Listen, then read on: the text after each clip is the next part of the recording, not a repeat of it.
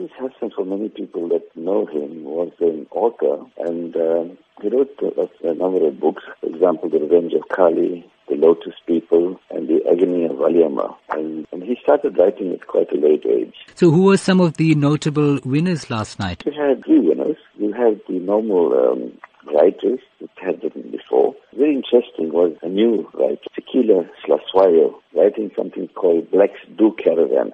You know, the normal story is that caravan is mainly for the white population, but here she actually went to 60 different sites and she wrote a wonderful book called Blacks Do Caravan. So it was a lovely discussion on caravanning around South Africa and what a wonderful country we have, and you know, went to all the different provinces and had all the sites in this country. It was fantastic. So she was one of the winners.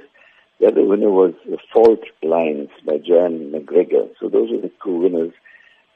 Usually we have one winner, but you know, one couldn't choose between the two, so the judges actually chose both these books and both the authors. And the last one was a new author, debut author, Kanita Hunter. She wrote a diary of a Guji girl.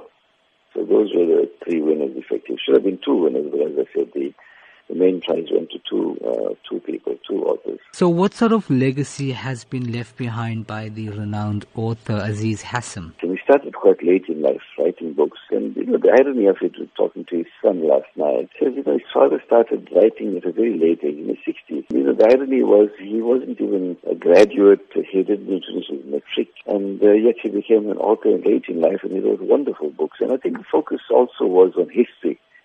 The history, you know, how important history is, and the trials and tribulations of the community.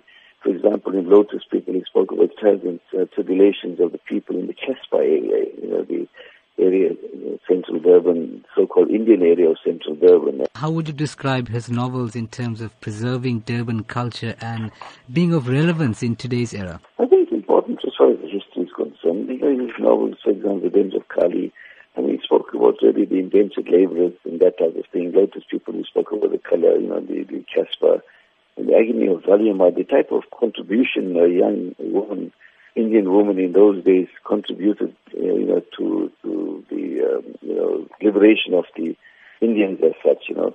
So it left, I think if one reads his books, one actually goes back in time. And I think for the youth of today, who really don't understand and know that the type of history we've been through, the type of challenges that the community faced in those old days, you know, the Indian communities.